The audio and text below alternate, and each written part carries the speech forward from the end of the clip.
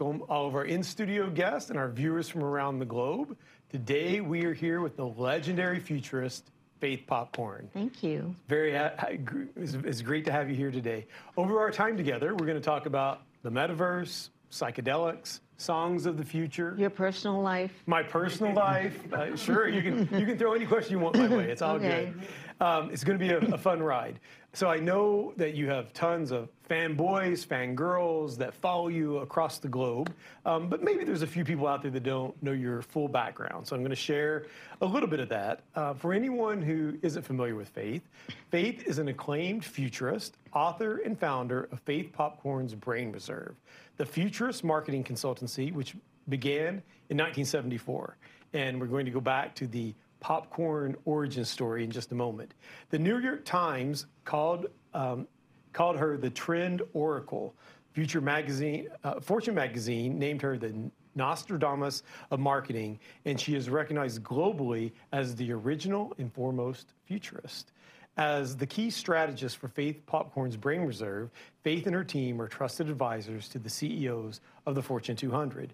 She's been invited to speak all over the world, Cannes, South by Southwest, which you were there last week, the Wall Street Journal. She's a best-selling author, I think 4 books, which we will talk about today.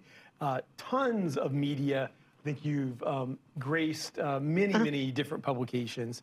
And I didn't know this until you gave me this bio, but you were raised in Shanghai, 6th-generation New Yorker, a graduate of New York High School of Performing Arts and New York University. And I did know you're a mother of 2 wonderful daughters. Thank you. 2 wonderful Chinese daughters. That's right. Adopted from China. We're going to talk about that in a moment. So, you know, many people have followed your career. You've been doing this, as we said, since 1974. An amazing career. I mean, super inspiring. I would love for you to take us on the journey a little bit. Let's go back to the popcorn origin story. How did you get started? Because you've truly shaped what this industry and what futurism looks like. Well, I started my company. I was an advertising agency. Okay. And I quit one day, and I got mad. Said I had enough. I broke up with my boss. Okay. That happens. So anyway, I said, I'm going to start this company. I had no idea what I was doing. I didn't get any income for 10 years because I decided I'm starting this futurist company. And people go, what's that? And the popcorn origin of the name story was these guys from Fortune, I guess, got interested. Like, they go like, oh, what's that? And they came up and they said, you know, we want to interview you. Well, I had no clients, but I made up things I would tell clients if I had them. It was your vision board of clients. Yeah. My imaginary clients, I said, you know, herbal medicine and all kinds of things that I was studying, which eventually became a New York Times article. Dougherty at that time picked it up, and that was the beginning of actually banding or my idea of what was coming, but it was because the Fortune guys were coming up. And they come up with their pencils, that's how long ago it was, you know. Go, okay, so tell me about, and I'm all ready with my story, and just tell me about how you got your name. And I said, that's why you're here? And they said, why else would we be here? Good point. So I said, my grandfather, you know, came from Italy. And in Italy, our family name was Corne. And he was quite old when he came over. And he came over through, you know, the Statue of Liberty. And when he landed, they said, sir, what is your name? And he said, my name is Popcorn. I said, and I shortened it to Popcorn, and that's how I got my name. Wow. I'm 100% Jewish, by the way. So, well, you know, they wrote it all down, and they published it. And you wonder why they've never come back. Well, anyway, that was my name origin story. But really, it was an art director that said, I can't say this Plotkin. What is that? So he called me Popcorn. And so I just took it. I changed it. And that's how I started in my studio apartment with no business. And clients that you were visualizing? Yeah. Writing emails saying, don't you want to meet me or something? Yeah. And then eventually someone, you know, gave me $10,000, or like this one woman at Colgate, every November gave me $10,000. I don't know if it was charity or what, and made up something. Sorry, that she wanted me to figure out. Her name was Ariel Allen, and that's how I got started. That was the beginnings. Very beginning. So you know that you've made it once. Not only you are talking about culture, but you are a part of pop culture, right? Yeah. And I am a big fan of the HBO Max show Succession. I love it. As I know there's many So people here. evil. We talk about it on Slack all the time. And I loved watching the most recent season and seeing you referenced in it. Oh, that was fun. I want to show the clip of Kendall Roy talking about Faith Popcorn. Okay. So I consulted with Gladwell and Harari and Lovelock and Popcorn, and this in here, it's pretty technical, but this is the best we could come up with on the likely directions of society, so a little dry, but accurate, I would say. That's a plus. No, I had no idea. People started writing to me, well, who's your PR person? I don't have any PR people, but yeah, that was really cool. And I've been on Jeopardy. As you were a question in Jeopardy. Yeah, name the futurists that came up with the word cocooning, maybe that was it, or something like that. That was kind of adorable. And, you know, whatever. So from that apartment in 1974, My studio apartment. Visionary, you know, visioning clients to Succession, name dropping to Jeopardy question, it's quite a career, right? It's been interesting. So you, as I started with, I mean, there's a lot of people who follow you. I saw a photo that you did at South by last week, and you said, my Brazilian fangirls, yeah, so forth and so on.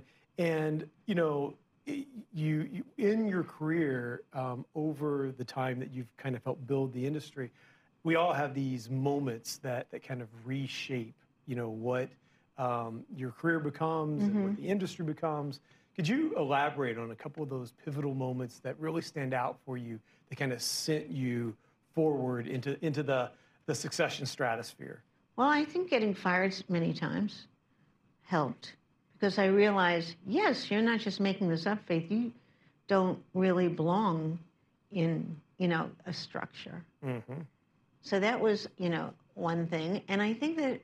Did that happen early on? And so you're like, it happened every time. Oh, every time. Yeah. I've heard other entrepreneurs say that. They like every job they ever had, they got fired. I got fired for wearing too short a skirt. I got fired for going into a Farberware rabbit too. You know, I wouldn't do that today, the rabbit part. And then I was in a Farberware factory, and they would do this, you know, that's how they make pots. They used to, you know, and I go, aren't they gonna, like, couldn't an accident happen if they keep going? I mean, like, and they said, never bring her back here. So that, many things. I was writing poetry in my office, whatever, you know. So anyway, I thought I better open up my own thing and make my own rules. Yeah. I don't like getting fired, so I don't fire myself, so I'm good. As a matter of fact, I don't ever fire anybody, so. And I started like almost like a mission, because nobody understood futurism. So I try to explain it. I try to explain why you should know what's around the corner, why you should know what people in dark corners are doing, because they may end up starting a company and killing you. So I think that. That's this whole thing to unpack, starting a company and killing you. But yeah, well, killing you, well, we'll get to my father later, right? But killing you, you know, in business. And then I got stubborn about it. I'm a Taurus, so that's May, that's the bull. And I go like, I'm doing this no matter what. And there are plenty no matter what. So that was part of it. Yeah. I don't know why I did this. I was, well, like Sarah Devonso would say, I was very curious. Yeah. I didn't like to ever be by myself. So I have the talent bank. I have 10,000 people. I have friends, people in the company. I like to think together. I don't need alone time. I don't have boundaries. You can look in my bag if you want to, whatever. So all the boundaries are inside. Yeah. So I like that. I mean, one of those moments being removing boundaries, right? I mean, yeah, that's beautiful. The team put together this shirt, which I think is perfect. So cute. Yes, coming out of Succession. Maybe we should have those made for you. Alphabetical. Right? Otherwise, my name would be first, of right? Course. Oh, yeah. Of course. I mean, that's, what do you mean? So you've done a lot in your career. I mean, I want to stay with the career for a second. I mean, you've built the industry. You're an author, some incredible books. We had some of our in-studio guests saying that they read your books and have been inspired by your books. You're a founder. I mean, you started a company. And I would love to hear you talk about what has allowed you to do all those things, because there's talents in each of them. You know, like getting a company off the ground requires a certain kind of talent. Blazing the trail of an industry requires a different talent. Writing books, making music, you know, like what inspires you and makes you really effective in those areas? I'm still trying to get the company off the ground. So that. Yeah. I'm very, always reinventing yourself, right? Yeah, and also, you know, like not able to focus on one thing. Sorry, Indra talked a lot about that too. I'm her fangirl. Yes. We all are. Yeah. You know, just having to jump from one thing to the other. And I think they relate. And my main goal really was to get people to believe in futurism, because it's almost like I could see it coming down the track and they couldn't or didn't want to. And we would say to McDonald's, you're on Tobacco Road, baby. You know, this thing is coming. It's going to be fat. It's going to be sugar. It's going to be animals. You shouldn't be killing all those cows. And they go like, no, and I'm still there. Does she have to come back? I mean, like, oh. So I think getting people to look forward is really my heart's goal, whether I sing it to them, whether I read it to them, whether it's fiction, whether it's science fiction, whether it's real, whether it's whatever. Yeah. Maybe the art of convincing is multisensory, you know? Like, it is. Because when you take someone on a journey and you show them something for the first time, there's immediate resistance, right? It's right. Like, no, I don't want to believe that can happen. Second time too. Yeah. And so that education process is so core. I think even Indra talked about it. She was like, you know, as a CEO, someone could come in and tell you this incredible idea, but as a CEO, you're powerless in making it happen unless you can bring everyone else along. And so I think that's part of it. How do you educate the staff or, you know, everyone else around and take them on that journey? Is it possible? It's possible. It takes time. I don't know. It takes, and we can talk, because you gave me great questions and I answered a lot of them with the same answer, which I thought that's not going to be very interesting. But like courage, guts. Yeah. So sometimes it takes, and a lot of times they don't do this because it's not comme il faut, not the right thing to do. It takes the top person to go, we're doing this. Yep. And very, very few do it. Doug Conant, who was a good friend and CEO of Campbell's, we brought him the Goodness Company, which was good from way back then. And he was good. The company was good. Yep. And we presented our whole final presentation in tomato soup cans with things growing out of them, you know, so going more towards fresh and, you know, and creating soup kitchens all over the world, the real Goodness Company. And his people were saying, and there's a Kodak story too, suppose somebody does something bad. I go, well, we'll just like, why are you thinking like that, you know?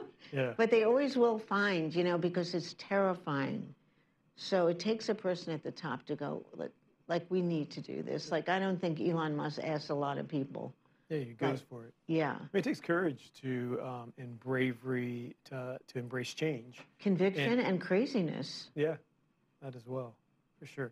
All right, so with all of that you've done in your career and from writing books, and we're going to talk about the music in a moment. You've raised a family, and yeah. I had the fortune of at least meeting one of your daughters. Yeah. And you know, I in talking with Indra and other people, it's hard to create that balance. And for what balance? That's right. So maybe there's no balance. Is a word invented to make especially females crazy, because there is no balance. There is no balance. So what was your journey like in parenting? Well, I waited a long time. I was like that T-shirt, oops, I forgot to have a baby. Yeah. And my bestie adopted a little Chinese baby, and I went with her, Liz Marigold, who wrote, ghost wrote and wrote with me a lot of my books. And we went to China, and I saw this kid, and I go, oh, you're not going to be good at this. I'm going to take the kid. I mean, like she was, Chinese babies are like, and she says, no, this is mine. Which she has boundaries. So I put in my papers, and that's how spontaneous it was. And when I saw my first little girl, Georgica, Gigi, we call her, sitting between these two evil kind of people, because I was warned that she might have quite a few things wrong with her. And honestly, when they stepped away, she flopped over. She had every kind of thing you could imagine, weak joints and, couldn't sit up, but she was gorgeous. And so I got my first one like that. And then guess what happened? Same thing that happened to my mother. Oh, I want a sister. I want a sister. That went on for a year. I go, listen, you're my boutique baby, and you're not getting a sister. You go to all of, you come along with me. And of course she won. And I got Cece, the alphabet girls, and you have Z. Yeah. So, yeah, I got my little one. And you said you call them G, Z? Well, you call yours Z. Okay. X, yeah. Right. Mine is Gigi, Georgica, after my father, George. Okay. And my little one is Cece, Clara Cecil, after my mother. Okay. So, Gigi and Cece. And yours. X. And then Elon has Elon has letters and numbers, Letters, too. I don't remember exactly. Yeah. So, yeah. Incredible. But it was by accident. Yeah. Kind of. Just kind of Yeah. happened later and... Happened later. Best thing, and everybody says this, that ever happened to me. Go ahead. Best thing that ever happened to me. Yeah. All of it. When I first met you, you told me that. You said, I don't know if we're talking about regrets or just, whatever. And you're like, the one thing I would tell you is have as many kids as you possibly can. And quickly. Yeah. And you didn't. See? No, I didn't Nobody listen. Nobody ever listens to me. I didn't tap into the well, it's machine. not too late. It's not. Honey bunny. Yeah. No. We'll keep it going. Okay. But I love that. I mean, because it's that impactful being a parent. And I've placed a lot of children, and I say to your audience, anybody that wants to adopt a baby, if they want help, I will help them. That's great. So talking about the work that you do, and we were just talking about elements of culture, and quantifying culture, and thinking about the future, and how some of it is completely visionary and edge dwelling, and art. Some of it is science and putting numbers around it. I just wanted to hear on your side, in the books and in the work that you've done and the journeys you've taken CEOs on. How do you think about the balance between art and science? I think it's art, science, and one other thing, which is like this almost genetic ability to put things together and have something else come out that looks completely different. Mm-hmm. So I think it's that, and I think it's courage. Mm-hmm. We saw cocooning in 1982. Mm-hmm. 82. We went to P&G shortly after that. A.G. Lafley was chairman. Come on down and tell us what you think. I said, I think nobody's going to go to Walmart. It's all going to be home delivered. He said, she can't come back. Like, no. He said, no. I go, yeah, that's what it's going to be. Yeah. And, prediction, I mean, we have ways we do it. You have ways you do it. Yep. We look out far, mm-hmm. which is pretty easy. In 20, 30, 40, 50. Mm-hmm. We backcast, and we try to create the timeline, which is the trickiest part. Mm-hmm. Like how fast, how slow will this happen? Mm-hmm. So, like metaverse, and I know you're going to get to that, like we're talking about metaverse the last 6 years, and Zuckerberg, just because of me, changed his company to Meta. No, he didn't, but it helped. It helped. They thought oh, I guess that's true, Faye. Now they're going, well, but we don't have to get on it, do we? I go, you really do. Yeah. And interestingly, Walmart got on, which is like, when Walmart's ahead of you, you better worry. Mm-hmm. And, McDonald's is on and CVS is on. I don't think they're on in a very interesting way, but they got on. Yeah. And what I love about it is in futurism and looking toward the future, you're with definitely CEOs and large organizations, you're sowing those seeds. And I think your point's well taken, that it's art, science, and the ability to hone in on what the seed is that you're planting? Because, you know, the organizations are small compared, our organizations, compared to the organizations that we consult. Yeah. And what they do with it is it has the ripple effect. But they should have two separate kind of organizations. There's that big thing that keeps it go, you know, keeps the thing going. It's like the core, the big choo-choo train. You know, then it has really nothing to do with foretelling and foreseeing. They shouldn't be bothered with that. They need to keep the big machine going, and somebody else. It doesn't have to be that big, and they don't even have to really know about it. That's the mistake I think big companies make. Somebody else or another group like sees what's coming and tries to get ready for it. And that's the group we're part of. Not that they can't. Not the machine. They can't. They cannot. It is so hard to be part of a Fortune 200 that, I mean, I come and talk, you know, as a part of my business, I speak, and yeah, it's called, I call it consultainment.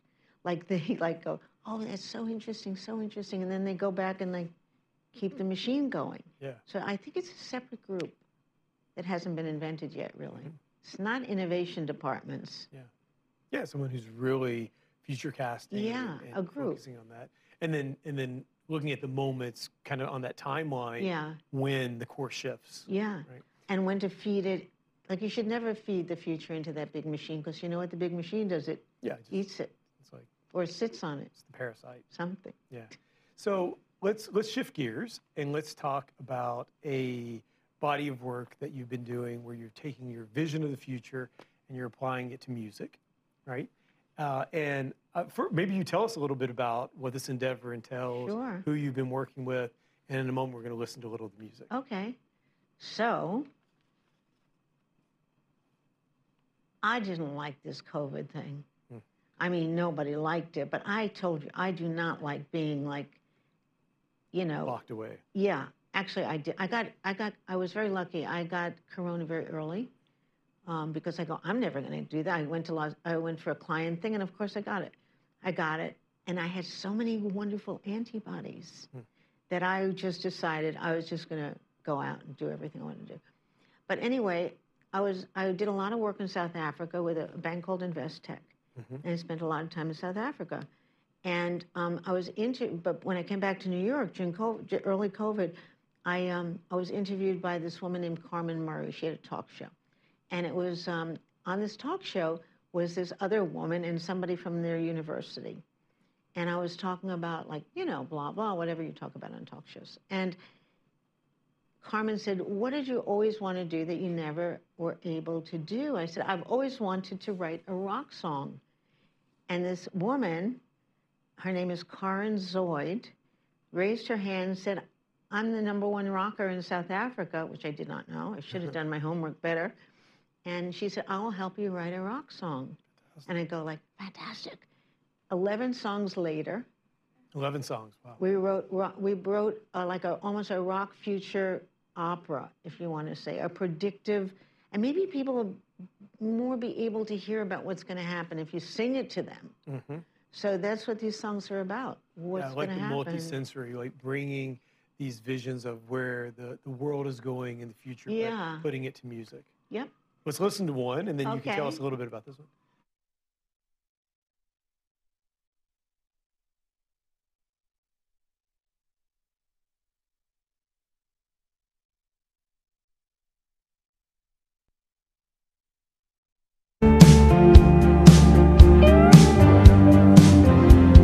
Here hangs the cocoon, strong and tight, built to withstand all of your might. Before the barricade, there are tripwires that call the motorcade to rush me off to a hall where dancers and party people regale. They don't believe in answers. They won't ask how I feel. They know it's rude to tamper with a heart of steel.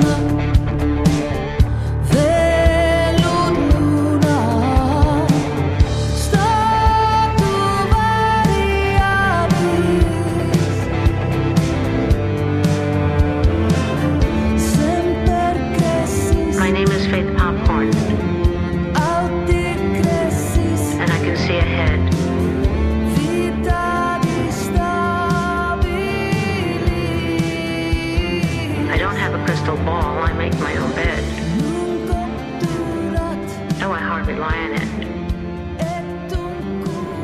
people think they want the truth, but they don't. Yeah. That's why I call them trends. With a little applause. Thank you. So Yeah. tell us a little about that one. Well, you know, she's got a gorgeous voice, of course. You know, interestingly, Fortuna, a very old song, it's like from the 13th century. It's about this group of artists that had to hide out in a cave, otherwise they'd be killed, and talk about the future and what was going to happen. So it's like, oh, fortune, like the moon, you're unpredictable, unknowable. So it's like that. And my story is, you know, I call them trends, but they're really truths. And it's just looking, you know, it's just all about looking ahead and what's going to happen. I had another one which was, I don't know if you have it here, like retailers on life support. I have another one called Coming Out of the Cave, which is what we're doing now. Our eyes almost hurt when we get with people, you know, it's so bright. Yeah. And then another advisory one that says what I learned while I was living and hanging about. So. Love it. Let's listen to the second one. Okay. And you,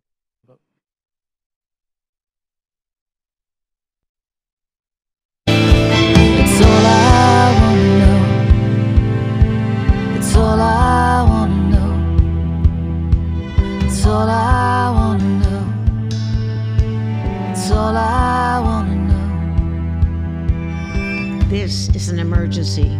If we don't try, we're gonna die. You can tell that things are really bad by the nostalgia for the childhood we never had. All we ever wanted was to be seen and heard. All we ever got were arrows made of words. Madison Avenue in ashes, our metropolis of fear. The homeless and the crazy in front of locked and empty stores. Cocooned and bundled up, these new tenants of the future in the city burning bright have found that at zero, the rent is just right. Yeah, thank you. Yeah, the stores are empty. And, you know, all these restaurants are saying, Kathleen, she's my chief of staff, but she's my chief of life. Kathleen Cantwell was here, yeah. We went into like a little restaurant because we were starving. And, you know, almost all the restaurants are takeout, right? And, you know, I mean, it has really shifted our culture. And just when we're, you know, coming out of this, we're like, again, like touching each other and seeing each other and going, oh my God, I feel so good. And, you know, but do I want to come all the way back? And if I come all the way back, I'm going to go home. I mean, it's very, for civilization, it's very, very confusing. And where do you think that goes? Like this, you know, being cocooned, using your word, now coming out of it. Right. We're in that process. I think this year is a lot about that. Yeah. And where do you see it landing? Because, I mean, people desire human connection, but... Yeah, but they want to stay home too. Yeah. And they don't trust us. As, you know, what happened is you let the people out at COVID, not meaning to, but you say, don't come, you know, stay home. We'll get sick if we come out, right? And then they stayed home and they go like, oh, that's my kid. Wow, hi. You know, and oh, that's my, you know, other. And oh, and maybe I'm going to cook something or do something. Or then they kind of liked it. And then, well, women work 24 hours a day. They're on a 24-hour cycle anyway, but they work when they wanted to. And then you go, okay, game's up, come back. And they go, not so fast. Great resignation and the great renegotiation. And that's what's happening now. They're renegotiating with business owners and saying, I'm not so sure how I want it. I think things are going to start all over again. I think they're going to start like small pods. And I think that, you know, instead of Zuckerberg going to Hawaii, he should be going and visiting his employees. I think it's us go to them and like spending real time. Maybe there'll be work pods all over the world. Yeah, I don't think we're going to get them back into the way it was. Office buildings. So let's shift from music. Well, before we shift from music, was this a one-time thing? Are you planning more music? Well, I haven't dropped this album. You're the first people that I ever Thank you. allowed, or, yeah, nobody's heard this. So I'm thinking, because But you heard the clapping, yeah, right? that So- wasn't, but they're polite people. I don't know if they really liked it. No, but I'm thinking, should I put it in NFT? I'd love to hear from out there what you think. Drop it in, like, I have 11 songs and 11 NFTs. Or should I, like, Karin wants to do, like, concerts or art installation. There's a million ways to do When it. I first heard it, I was thinking like art installation for sure. So for our online viewers, Faith has posed the question. Right. What should she do with her 11 songs of the future? If you have ideas, add them into the comments. Yeah, I'd love to know what you And we will have think. Aaron Poor read those off to us, and we'll take Great. them in real time. That would be really So helpful. we'll see what the fanboys and fangirls have Okay. to say. Let's talk science fiction for a moment. Oh, yeah. So, whenever you're edge dwelling and thinking about scenarios of the future, whether it's a decade or 30 or 40 years in advance, science fiction is an amazing methodology to allow you to push the envelope and design scenarios.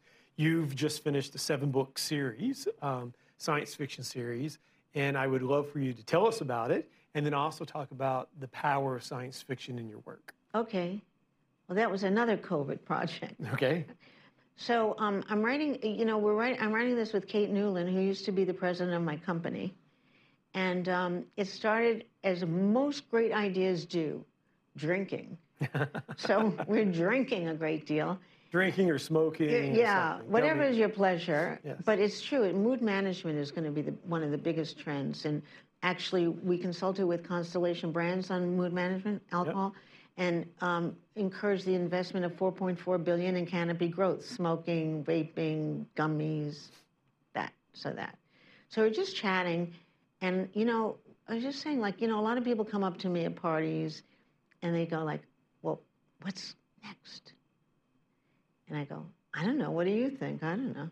And then they say, how do you figure this out? I go, aliens. I go, aliens tell me, what I should be saying. And they've been great. And so Kate, who's so hysterically funny, goes, that's it. We're going to write a book about this futurist. And she's like, cool and everything. But how come she's always right?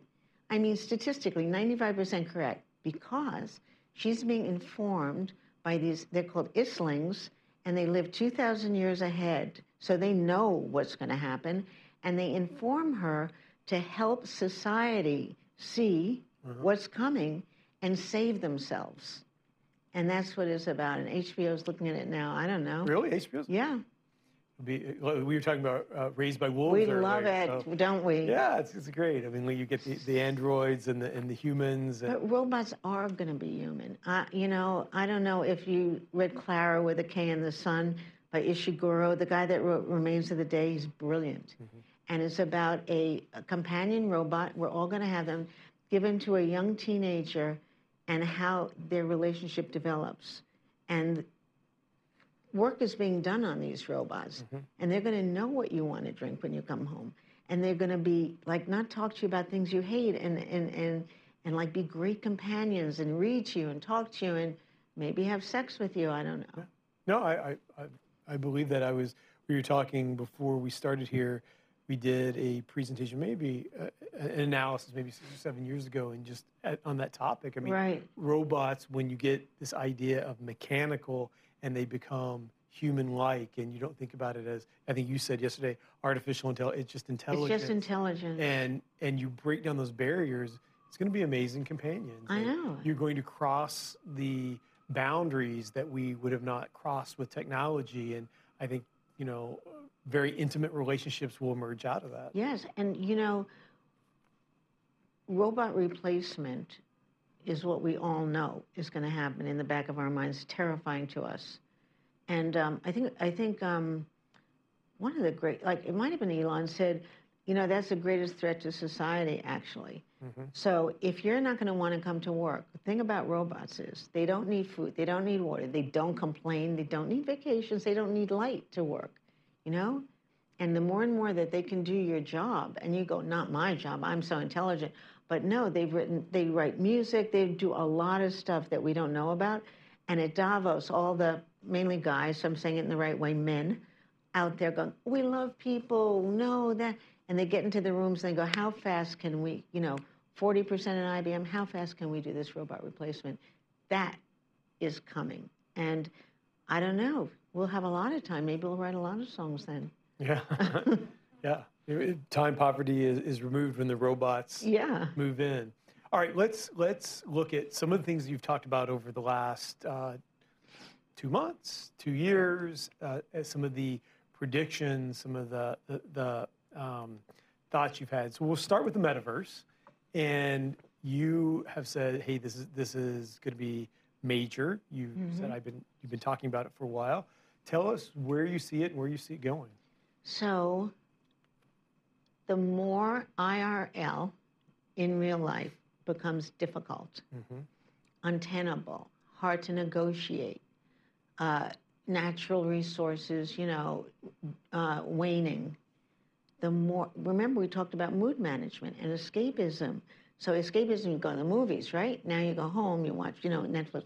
But if you can go to a place where there's no peripheral vision, which is now you need an Oculus, but I know some large companies that are working on a lens, no Oculus, no screen, and you go in, and let's say a little ahead, you can smell and feel and touch and live a more beautiful life and, meet really interesting avatars, people. Are they real? Are the avatars? Are avatars real? Some of the future ethical and psychological questions we'll be asking. You are going to go there more and more. And it started with gaming. That's where it started. So we created the first game for Tylenol ever in a corporation. It was a young team and competing for the brand Tylenol. Now a lot of brands have like gaming. Gaming was a way to escape. Some brands dropped in, right, and some concerts, but gradually, more and more, we're just going to be like wandering around in there, buying real estate. Somebody in our talent bank, Krista Kim, who you would really love, built something called Mars House, sold it just for 520,000 American dollars.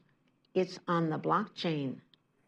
So can you envision buying a house for $520,000 that's on the blockchain? Maybe not, but she did sell it. And now she's building it in IRL. She's back and forth a lot, but you can buy your block. Do you know that? Through Superworld.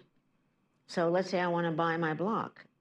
You can buy he's laid out all the land and people are buying real estate with the hope that they can resell it.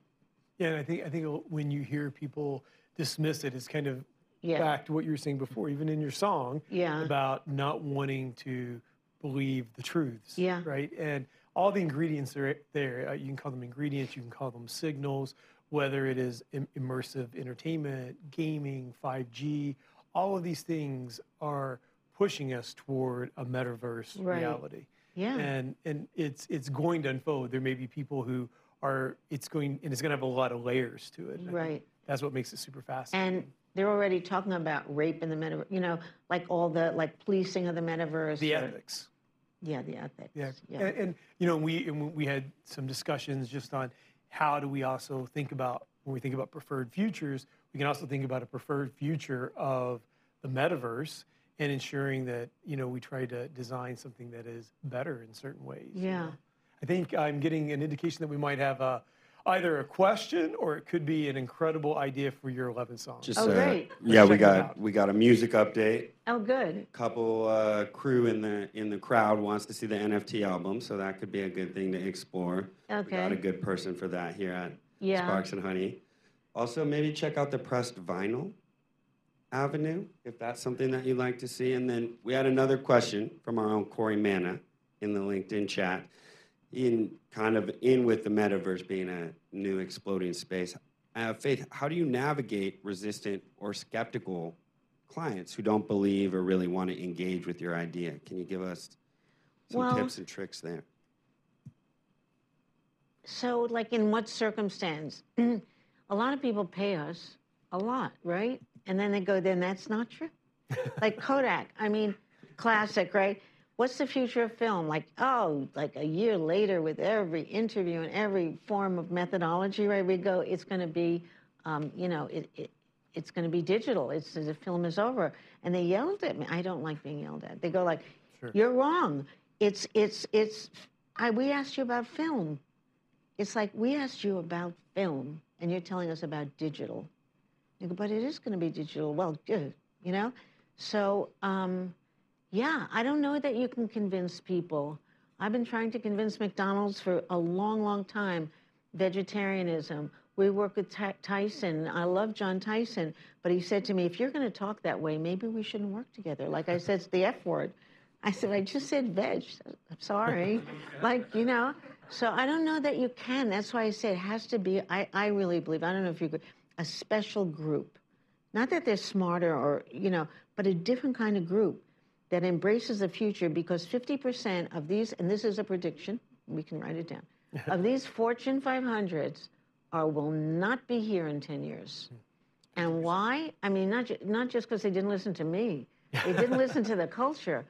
They didn't, you know, and what do chairmen say when you're having I know your drink's bourbon, right? So my drink's any drink. So, you know, when you're having a drink with them, they mood go management. Like, it doesn't matter what the drink is. I'm going to be out of here.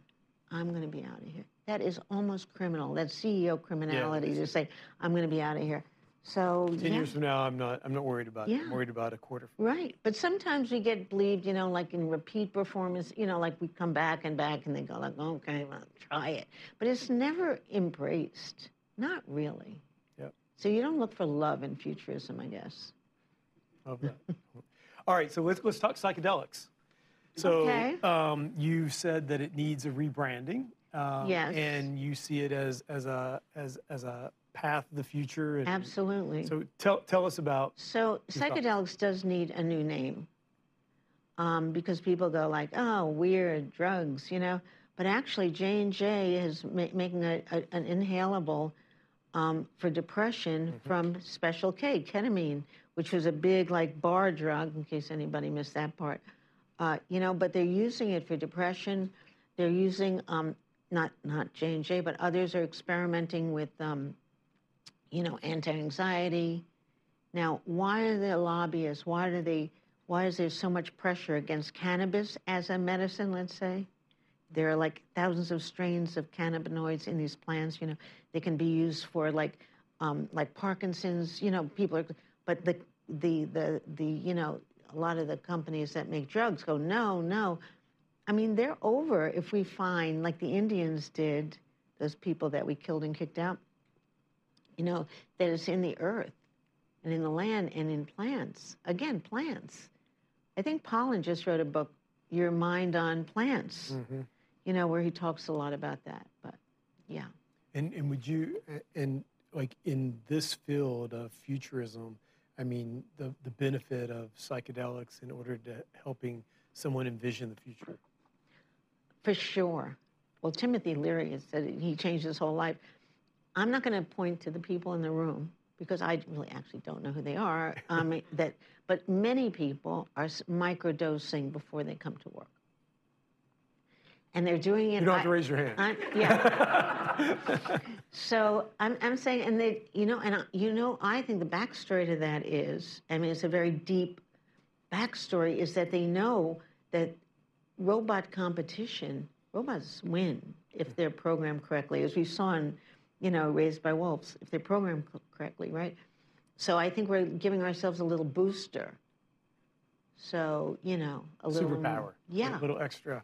A little extra something. As soon as it's going to be a chip. I mean, Elon's working on a Neuralink, which is going to be a chip to help you think. And is he trying to read your mind? Maybe. Yeah. So, Aaron, any other questions? We're good? Okay. I want to let's wrap with a thought about what's next, and you could tell me that what the aliens have told you, as you do at the cocktail parties. But you know, I was saying before, this weekend we have an incredible event with one of our advisory board members where we're bringing together astronauts and neuroscientists and AI specialists in California and the whole discussion is to explore the future of humanity, humanity 2.0. And that's a very worthwhile thing to be discussing. And many of the topics we've covered today kind of lean into that. When you think about the future of humanity, really getting out of the day-to-day and thinking about society at large, what are some of those things that you're thinking about? Well, if humanity is going to survive, which it's not looking so good, they will have to be able to somehow, package love. I mean, the thing that we do have, even Raised by Wolves, it's hard for robots, although they're getting there, right? To experience, love. So what makes you, pick up a kitten or help somebody? It's like this it's not just empathy. It's just this like love feeling. So I think that, a loss of ego, which is very difficult to get countries, as we see. I mean, how's that short guy going to back out of that country? I don't know. They talked about sending his mistress in to talk to him. Love. Even, with all those committees and the UN and everything, they think about sending somebody he cares about in to talk to him. Crazy. So that would be the survival tool. Also, I always say if everybody grabbed an extra kid, I once said to Colin Powell, please, Colin, run for president. He goes, you run for president. I said, no, I don't think so. I'll probably get fired. I said, what can I do for you? He said, save one kid. And I really think he was my road or my voice for Gigi, my first. Oh, was that? I was going to ask. He said, save one kid. And I don't know. She saved me. I was the kind of person that walked into a restaurant and go like, why do they let children in restaurants? It's so awful. And now I'm going, can I hold your baby, miss? It changes you. Baby changes everything. It Brilliant does. J&J line. Yeah, so I think that being smaller, just being smaller. What do you mean with being smaller? Well, Islings are this tiny. If you ever want to see them, you close your eyes and you open them and you see like little dots. That's how little they are. But no, I mean being smaller, not look to get bigger and bigger and more powerful and bigger. Like maybe be a little smaller. So. I love that. Yeah. I love that. Faith, thank you so much for being with us. My pleasure. It's wonderful to spend time with you. You're a great interviewer. That could be your next thing. I think Jimmy Fallon's getting tired. Yeah. Jimmy Fallon out, Terry in. I love it. It's wonderful to spend time with you and to see everything that you've done for the industry. Thank you. You've blazed the trail. You've made such an incredible impact. I hope to have you back again. I'd love to. When we have a full concert. Exactly. I was thinking you have the musician from South Africa when Karen she's here. Zoid's maybe we coming. come in and we listen to all 11 songs. And we turn it into some kind of gamified. Could. I don't know. We'll think about it. Yeah. And we do it in the metaverse. How about that? Okay. That sounds good. So thank you again. Pleasure. I want to thank all of our in-studio guests and our viewers from around the globe for joining us today with Faith Popcorn. We will be back here tomorrow with an incredible session with Gen Z talking about personal finance. It'll be led by our new practice lead, Hannah Hickman. Until tomorrow, consider yourself briefed.